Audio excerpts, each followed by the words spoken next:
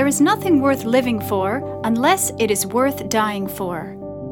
My grandmother lived a life devoted to Jesus, and today her talks have been made available in their original form. So you too can be built up through the insights and mysteries God revealed to her throughout her ministry.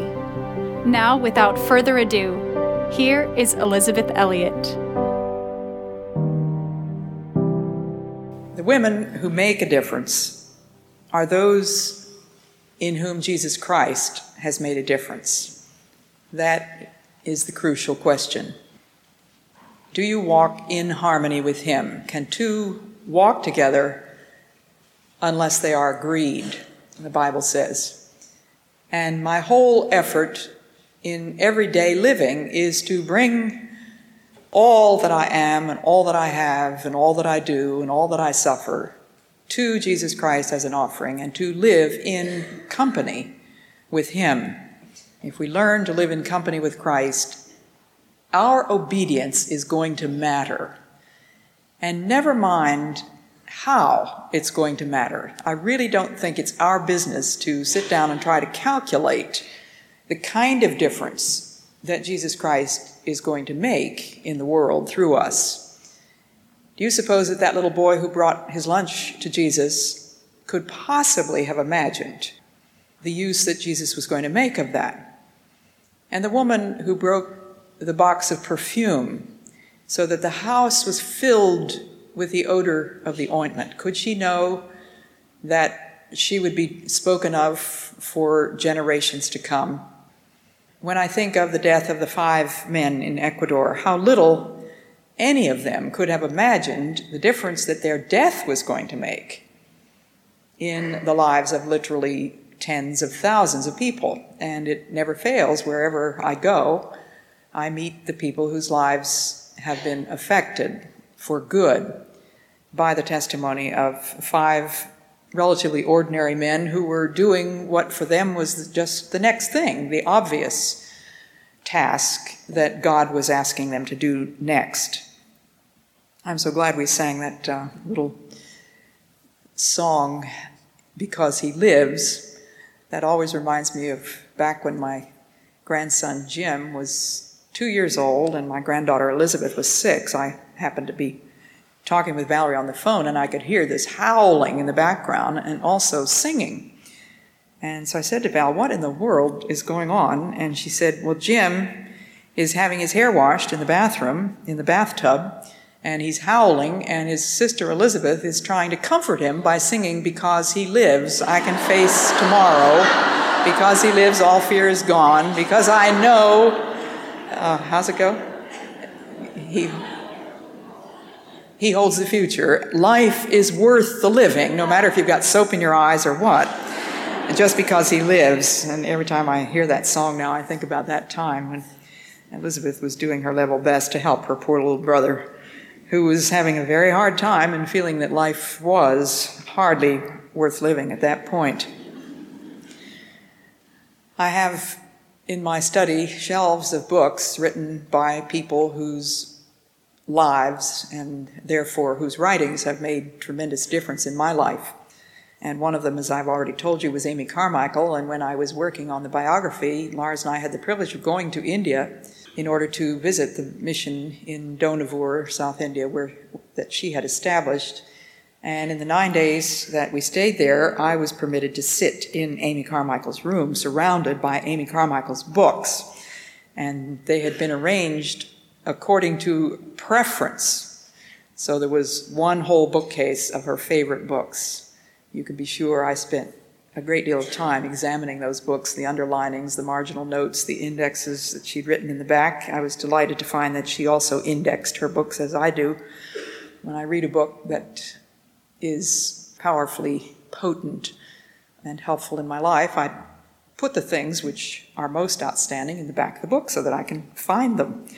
Make myself a little index. And among the books on my shelves are Hannah Whitehall Smith's little classic, The Christian's Secret of a Happy Life. How many of you have not read The Christian's Secret of a Happy Life? 5 people have not read that. Well, Hannah Whitall Smith was a Philadelphia Quaker who wrote that book, which has never gone out of print in more than 100 years, so you know it's got to be a good book, The Christian's Secret of a Happy Life. I recommend it to you. And one of the things that I particularly loved in that book was her concept of the passage in Psalm 68, verses 15 to 17. At least I'm assuming that this is where she got it. It says in this psalm, "The hill of Bashan is a hill of God indeed, a hill of many peaks is Bashan's hill. But, O hill of many peaks, why gaze in envy at the hill where the Lord delights to dwell, where the Lord himself will live forever? Twice 10,000 were God's chariots, thousands upon thousands, when the Lord came in holiness from Zion." I would think of the hill of Bashan as any one of the hills that you and I have to climb, the difficulties, the hard places that we have to struggle upward. Why gaze in envy when you're struggling upward on one of those difficult hills at the hill where the Lord delights to dwell, where the Lord himself will live forever? We certainly should keep our eyes upon that hill and look forward to that time when life's struggles will be over. But in the meantime, we still have to struggle, don't we? But Hannah Whittle-Smith shows how we can make those struggles very different using the chariots of God. And this is what she says about that. "I have not a shadow of doubt that if all our eyes could be opened today, we should see our homes and our places of business and the streets we traverse filled with the chariots of God." And undoubtedly, she also had in mind that wonderful story of the prophet and his servant. And the servant could see nothing but the chariots of the enemy, and the prophet was able to see that the whole mountain was full of the invisible chariots of God. She goes on to say, "There is no need for any one of us to walk for lack of chariots. That cross inmate of your household, who has hitherto made life a burden to you, and who has been the juggernaut car to crush your soul into dust, may henceforth be a glorious chariot to carry you to the heights of heavenly patience and long-suffering. That misunderstanding, that mortification, that unkindness, that disappointment, that loss, that defeat." Any of you suffering any of those things today? Am I ringing any bells out there with that list? Let me read it again. That misunderstanding. Anybody know anything about that? That mortification, that unkindness, that disappointment, that loss, that defeat. All these are chariots waiting to carry you to the very heights of victory you have so longed to reach. Mount into them, then, with thankful hearts, and lose sight of all second causes in the shining of his love, who will carry you in his arms safely and triumphantly over it all. There are several different metaphors that you will find me using today, and I am conscious that I am mixing metaphors, but they all point to the same truth, that out of weakness we are made strong. Out of the emptiness of that clay pot that Paul speaks of in the fourth chapter of 2 Corinthians. My consciousness that I have no resources in myself, that I am here to pour out wine and break bread for the life of the world. My consciousness of my helplessness and my weakness and my emptiness is the very receptacle of God's power. It is the thing which qualifies the unqualified person, Elizabeth Elliot. One of the verses that I have in the front of my little notebook that I carry with me wherever I go to remind myself of my position has this verse, 2 Corinthians 3, 5, and 6. There is no question of our being qualified in ourselves. The qualification comes from God. And it is he who has entrusted us or has qualified us to dispense his new covenant. There is no question of our being qualified in ourselves. So the empty vessel, the clay pot, carries within it a priceless treasure. The power of Christ.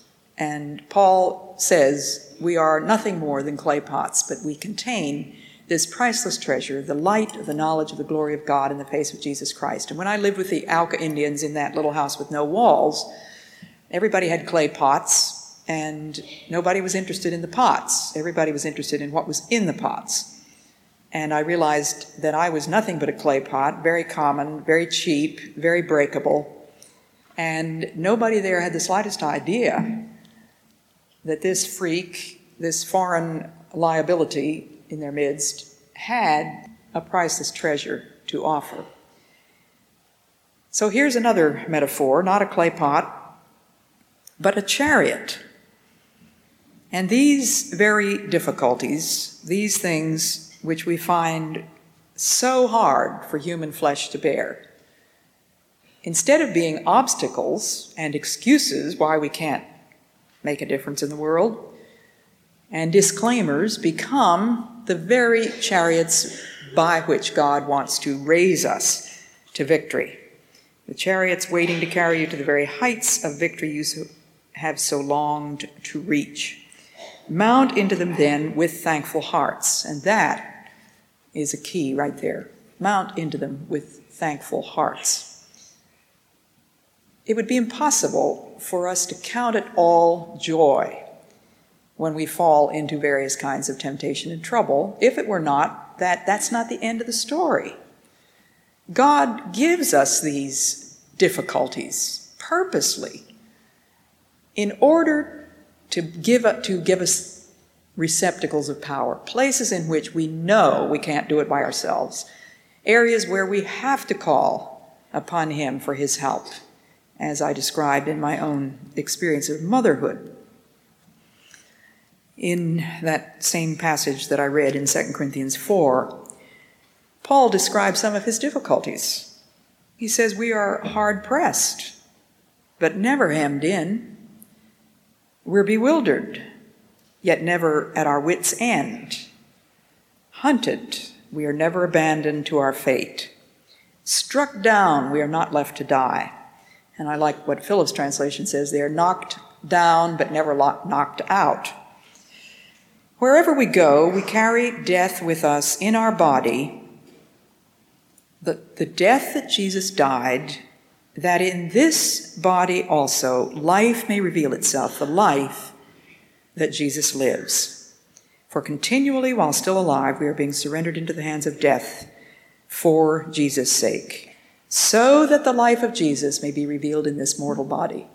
And I only have one mortal body, and so do you. Almost every mortal body in this room is female. We didn't have any choice about that.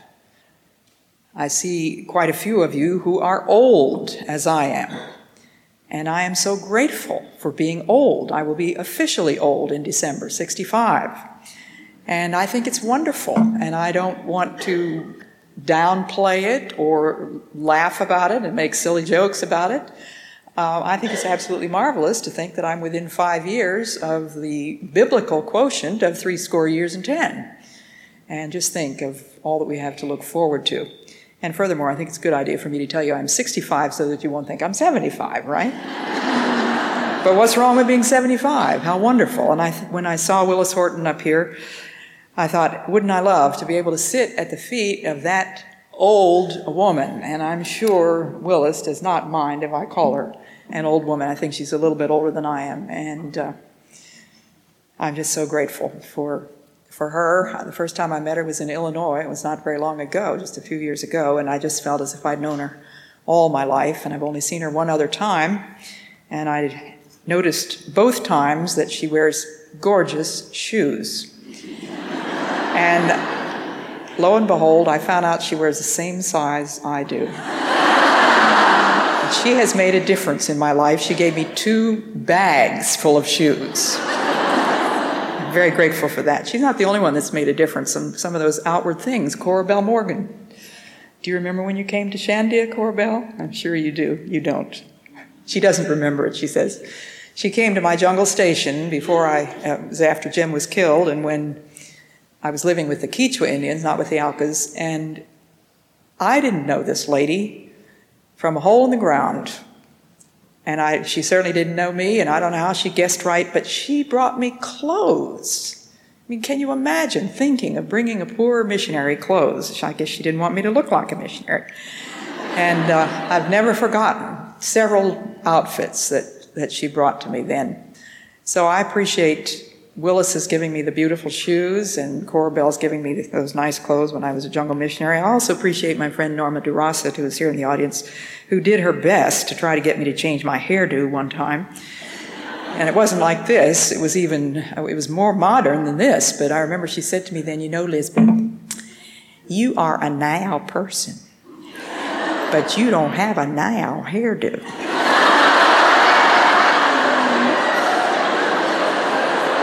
And I didn't have it then, and I don't have it now. I was a then person then, and I am a then person now. But back to what Paul is talking about. If you're hard-pressed, if you're bewildered, if you're hunted, if you're struck down, what is it for? Is it because God wants you to be bewildered and hunted and hard-pressed and struck down? No. It's because God wants the bewilderment and the hunting and the hard pressures and the strikings down to be receptacles of power, but they won't be unless you receive them gladly. As Hannah Whittle Smith says, mount into them, the chariots now, the other metaphor, with thankful hearts. God's chariots are always there to carry us. Don't you ever forget it. Some of you this morning may be in heartbreaking situations. You may feel as if this is the end. It's probably not the end. I know it's not the end of God's story. And there will always be that chariot.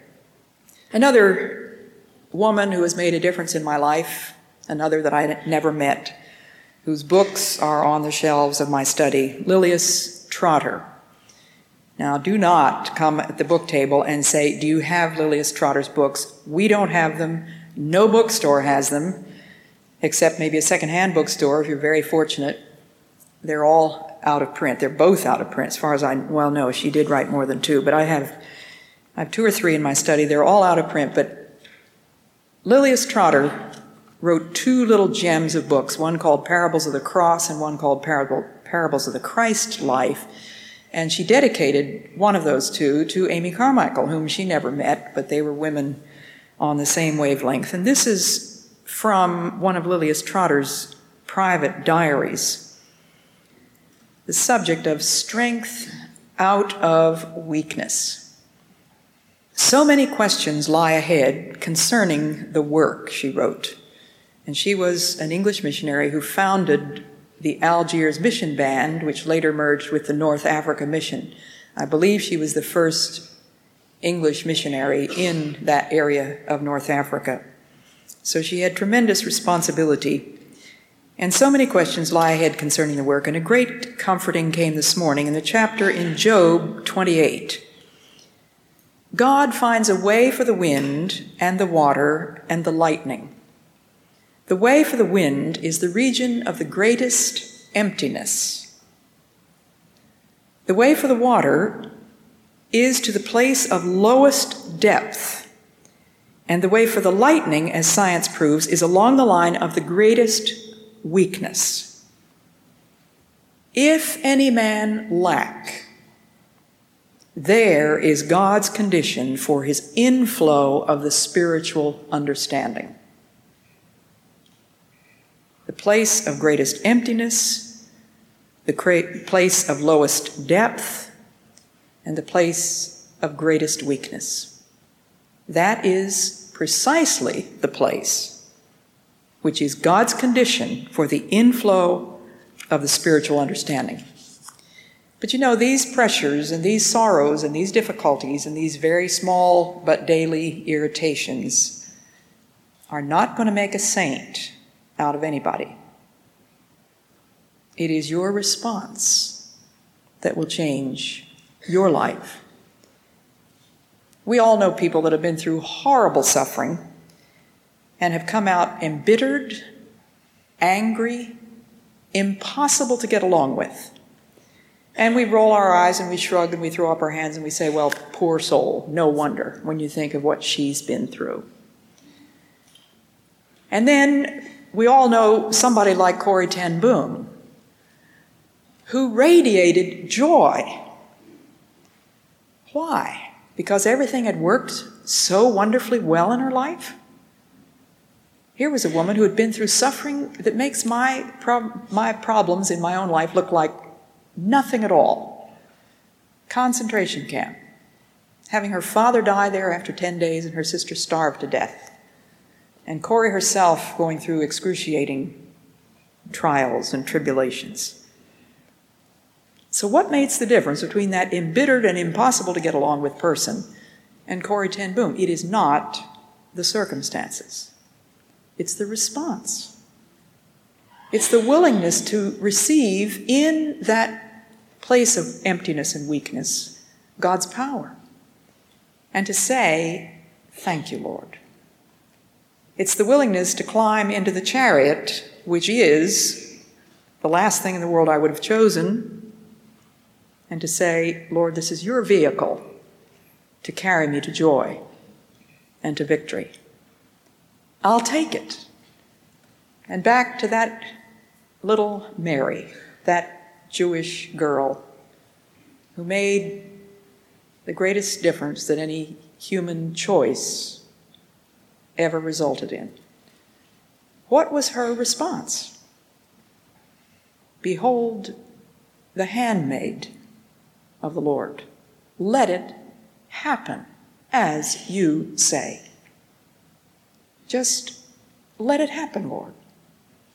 It certainly wasn't her plans. It looked as though it could be very upsetting to her plans. And what if the people in the town were convinced that she had been a fornicator?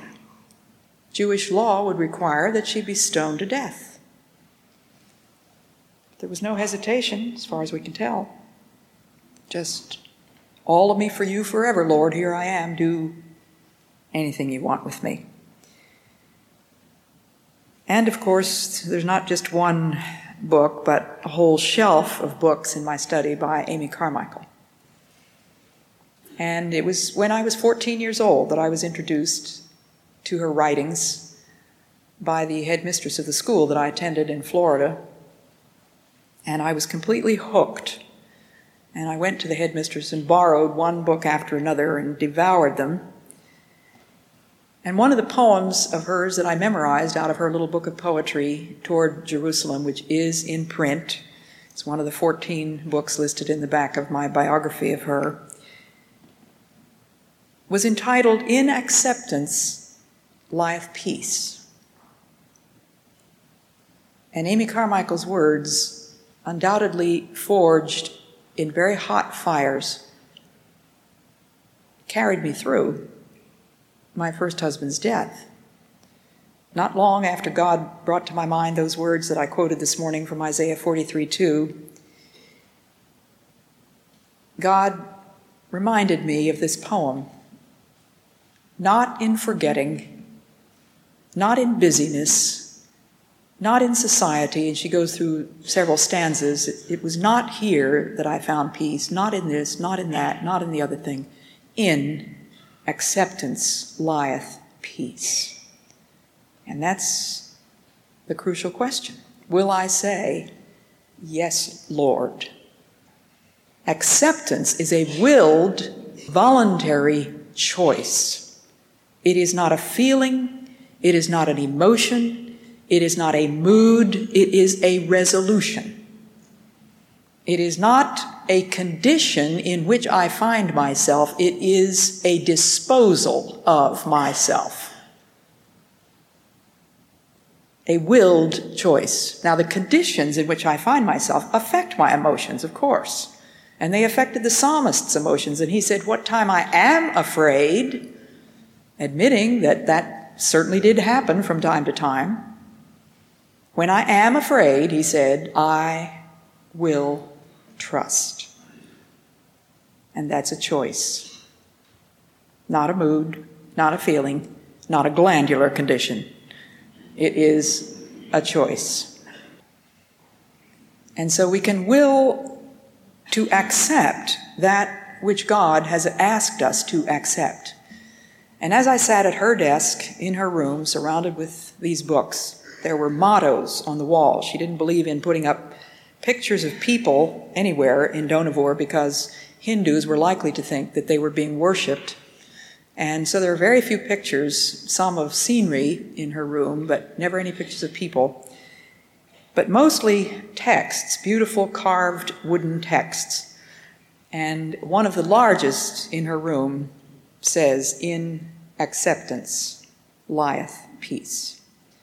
And her room was called the Room of Peace. Now, do you know what happened in that room? She was confined there for 20 years.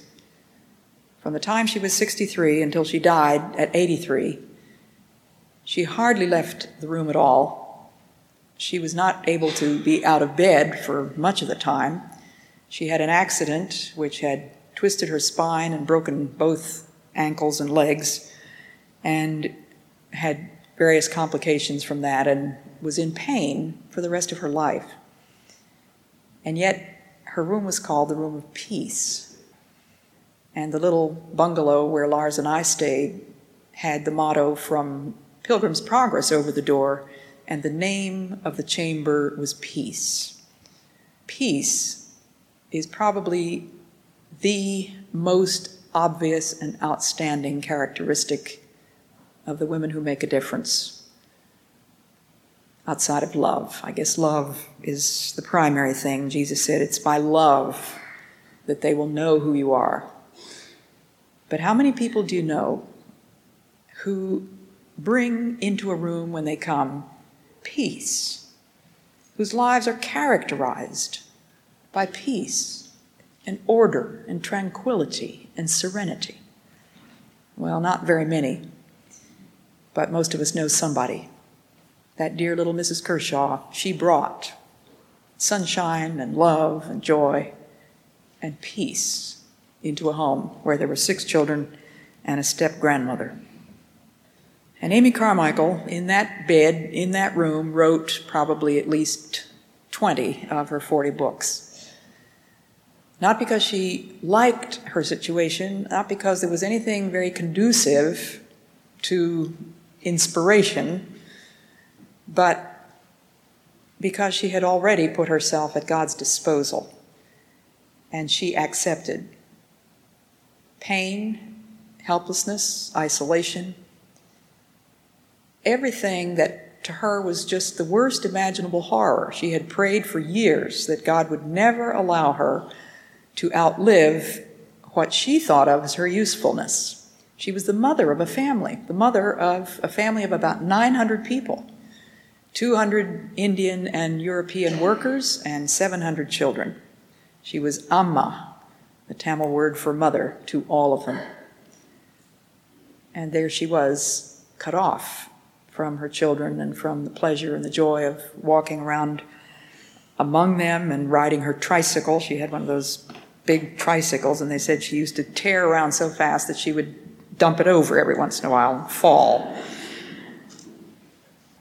Now, in 2 Corinthians 12, we go back to the Apostle Paul and the lessons that he has to teach us about this principle of strength out of weakness. And you remember that in that 12th chapter, he speaks of a very strange spiritual experience.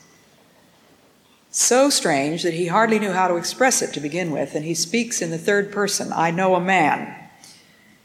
I know a Christian man who 14 years ago, whether in the body or out of it, I don't know, God knows, was caught up as far as the third heaven. And I know that this same man was caught up into paradise, and he just sort of stumbling over himself.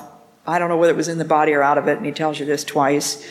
I don't know how to describe this thing. And then he pretty well gives himself away by letting us know that it was he he said, about such a man as that, I am ready to boast, but I will not boast on my own account, except of my weaknesses. If I should choose to boast, it would not be the boast of a fool, for I should be speaking the truth. But I refrain, because I should not like anyone to form an estimate of me which goes beyond the evidence of his own eyes and ears. And so, to keep me from being unduly elated, and I think Phillips' translation says absurdly conceited, by the magnificence of such revelations, I was given a sharp physical pain, or the King James says a thorn, which came as Satan's messenger to bruise me. Now, if you stop and think, where did this sharp physical pain, Amy Carmichael's accident, Corrie ten Boom's being in a concentration camp, Paul's having a sharp physical pain, if you ask, where did that come from? There are those who would say, well, it came from God. God was punishing them. There are others who would say, no, it certainly did not come from God. God would not do that to anybody. I think you have to realize that there is a mystery embodied in this very verse. Why was he given the sharp physical pain? In order to keep him from becoming absurdly conceited. Now, how would Satan feel about Paul becoming absurdly conceited? I think he'd be tickled to death. That's certainly the kind of thing Satan is up to all the time, making us think that we are somebody. I mean, I've had this great spiritual experience that I can testify about for the rest of my life. And we get absurdly conceited. So Satan likes that kind of thing, but this thorn was given, he says, to keep me from being unduly elated, to save me from that. But, it says in the very same verse, it came as Satan's messenger. So some of you may be wrestling with something in your life right now and wondering, did this come from God or did this come from Satan? Forget it. Don't worry about it. Satan is the one who is the author of evil, of course. God is the author of good. He is not the author of confusion. He's not the author of evil. But God's got the whole world in his hands, hasn't he? He's got you and me, sister, in his hands. He's got the tiny little babies in his hands. He's got the planets, the galaxies, the clams, the lobsters, the giraffes, the drunks, the drug addicts, and all the beautifully dressed, gorgeous ladies in Atlanta in his hands.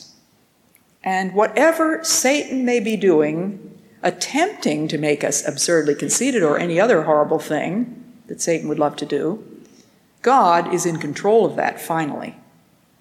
And God is going to make that thing which seems so satanic and straight out of the pit of hell, he can make that a receptacle of power. If you say, yes, Lord, he can make it a chariot. Do you understand what I'm saying? Make any sense?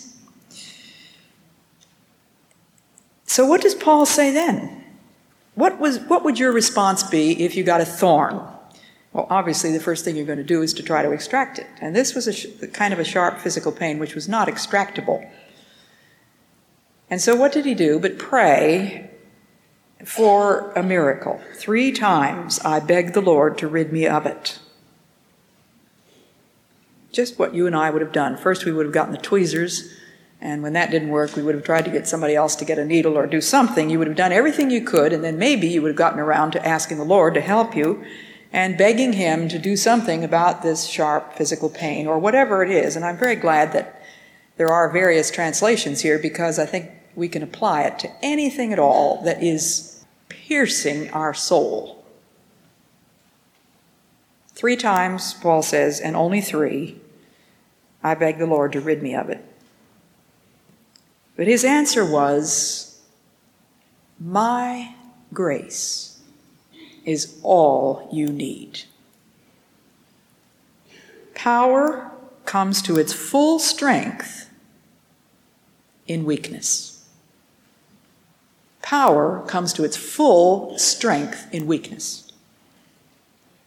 So what is Paul's response to this amazing revelation from God. God is saying to him, in effect, you don't need a miracle, you need grace. Now, how many times have you heard television preachers tell you that you need a miracle? What you need is a miracle. Now, maybe you do. But I'm not going to tell you that that's what you need, and I don't think anybody knows that that's what you need except God. And if that is what you need, I think that's what God will give you. But God doesn't normally work through miracles of the kind we're looking for. Very seldom. And I remember hearing that great Catherine Kuhlman. I heard her in 1948, and I heard her again in the late 60s, I guess it was, when she died, just before she died. And every radio program of hers, which was every day, and I used to listen to her, to my second husband's great disgust at that time. He couldn't bear to listen to her, but every program she opened with, I believe in miracles because I believe in God. And I can still see her on the platform. She stood with perfect poise, and she had a very bony finger, and that's what she said, I believe in God. And I also heard her say, one of the first questions I'm going to ask Jesus is, why didn't you heal them all? And I believe that, according to the statistics of her ministry, there was never more than 10% of any given audience. And when people got healed, it wasn't because they touched Catherine Kuhlman. She had police escorts to make sure nobody touched her, because she didn't want them to think that she had the power. And she would say, not once, but over and over and over again, Catherine Kuhlman never healed anybody. That is the mercy of God. And they got healed. And so Paul is begging the Lord to rid him, and the Lord is saying, what you need is not that kind of a miracle. What you need is to learn to know my grace. And my grace is all you need. My radio program has generated shoals of mail, and it is staggering to Lars and me to read those letters filled with the most unimaginable, indefinable, unspeakable problems. Things that make me know I've never had a problem in my life. And everybody wants to know, what shall I do? What shall I do? Counsel me, tell me. And I wish that I could just give them these 6 words. My grace is all you need. Elizabeth Elliot has nothing else to say, really. The bottom line is trust and obey.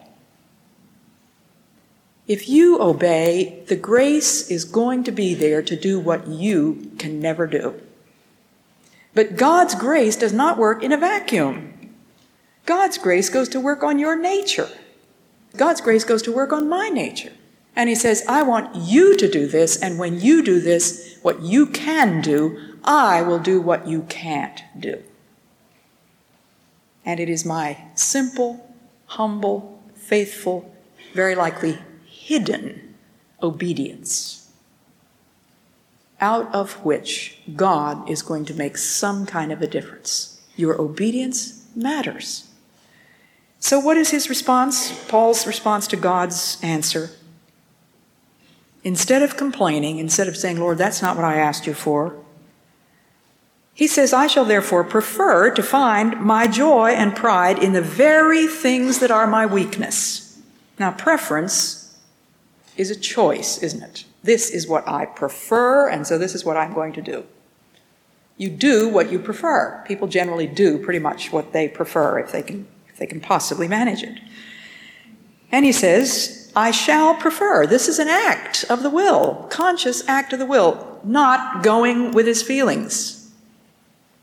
I shall prefer to find my joy and pride in the very things that are my weakness. For what reason?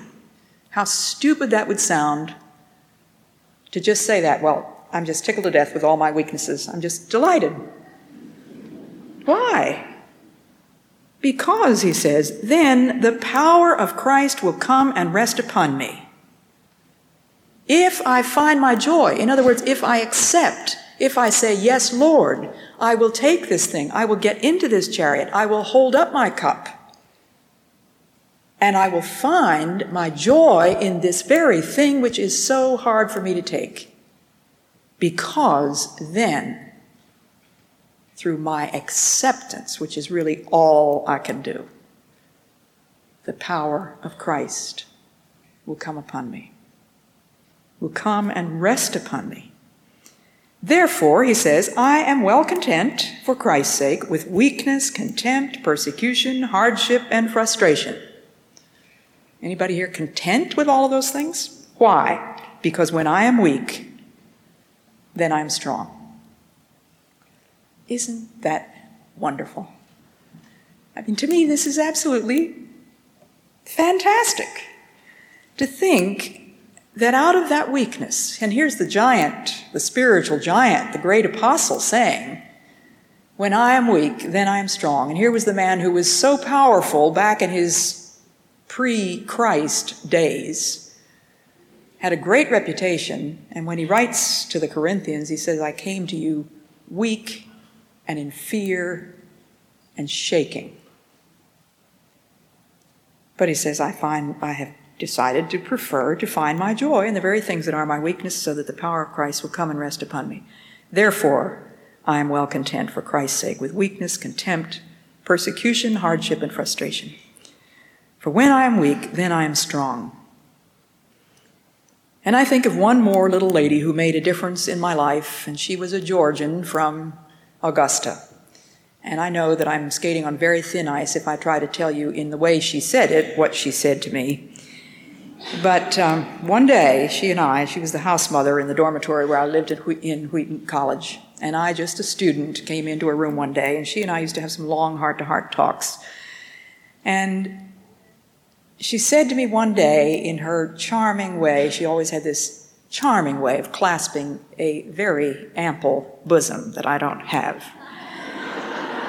And she was only about up to here on me. She was just this tiny little lady with this wonderful Augusta, Georgia accent. So forgive me, because it will not be accurate. But she clasped her bosom, and she always called me Betty. You know, Betty, B-E-T-T-Y, becomes B-E-D-D-Y in Georgia, and the Y becomes an I, and it's Betty. And she said to me, oh, Betty, I came to Wheaton to be a spiritual counselor. But here I am carrying mops and toilet paper across the campus.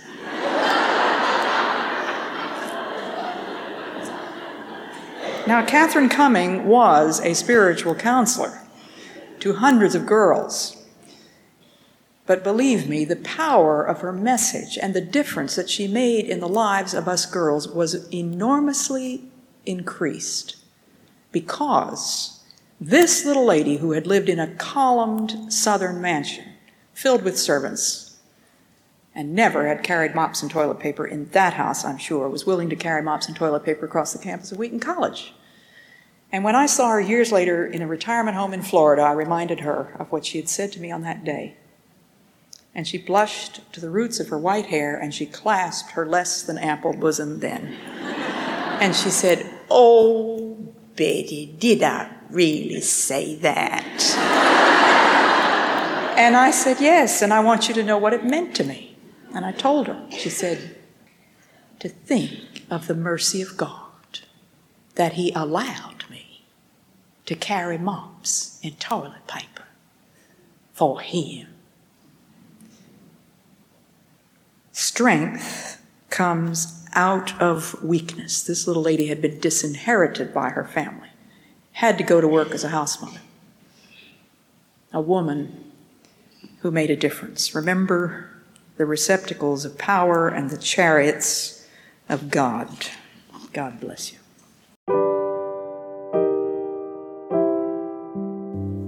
I pray you've been encouraged and inspired by what you've heard today. and will keep joining us here and on social media for my granny's inspiration.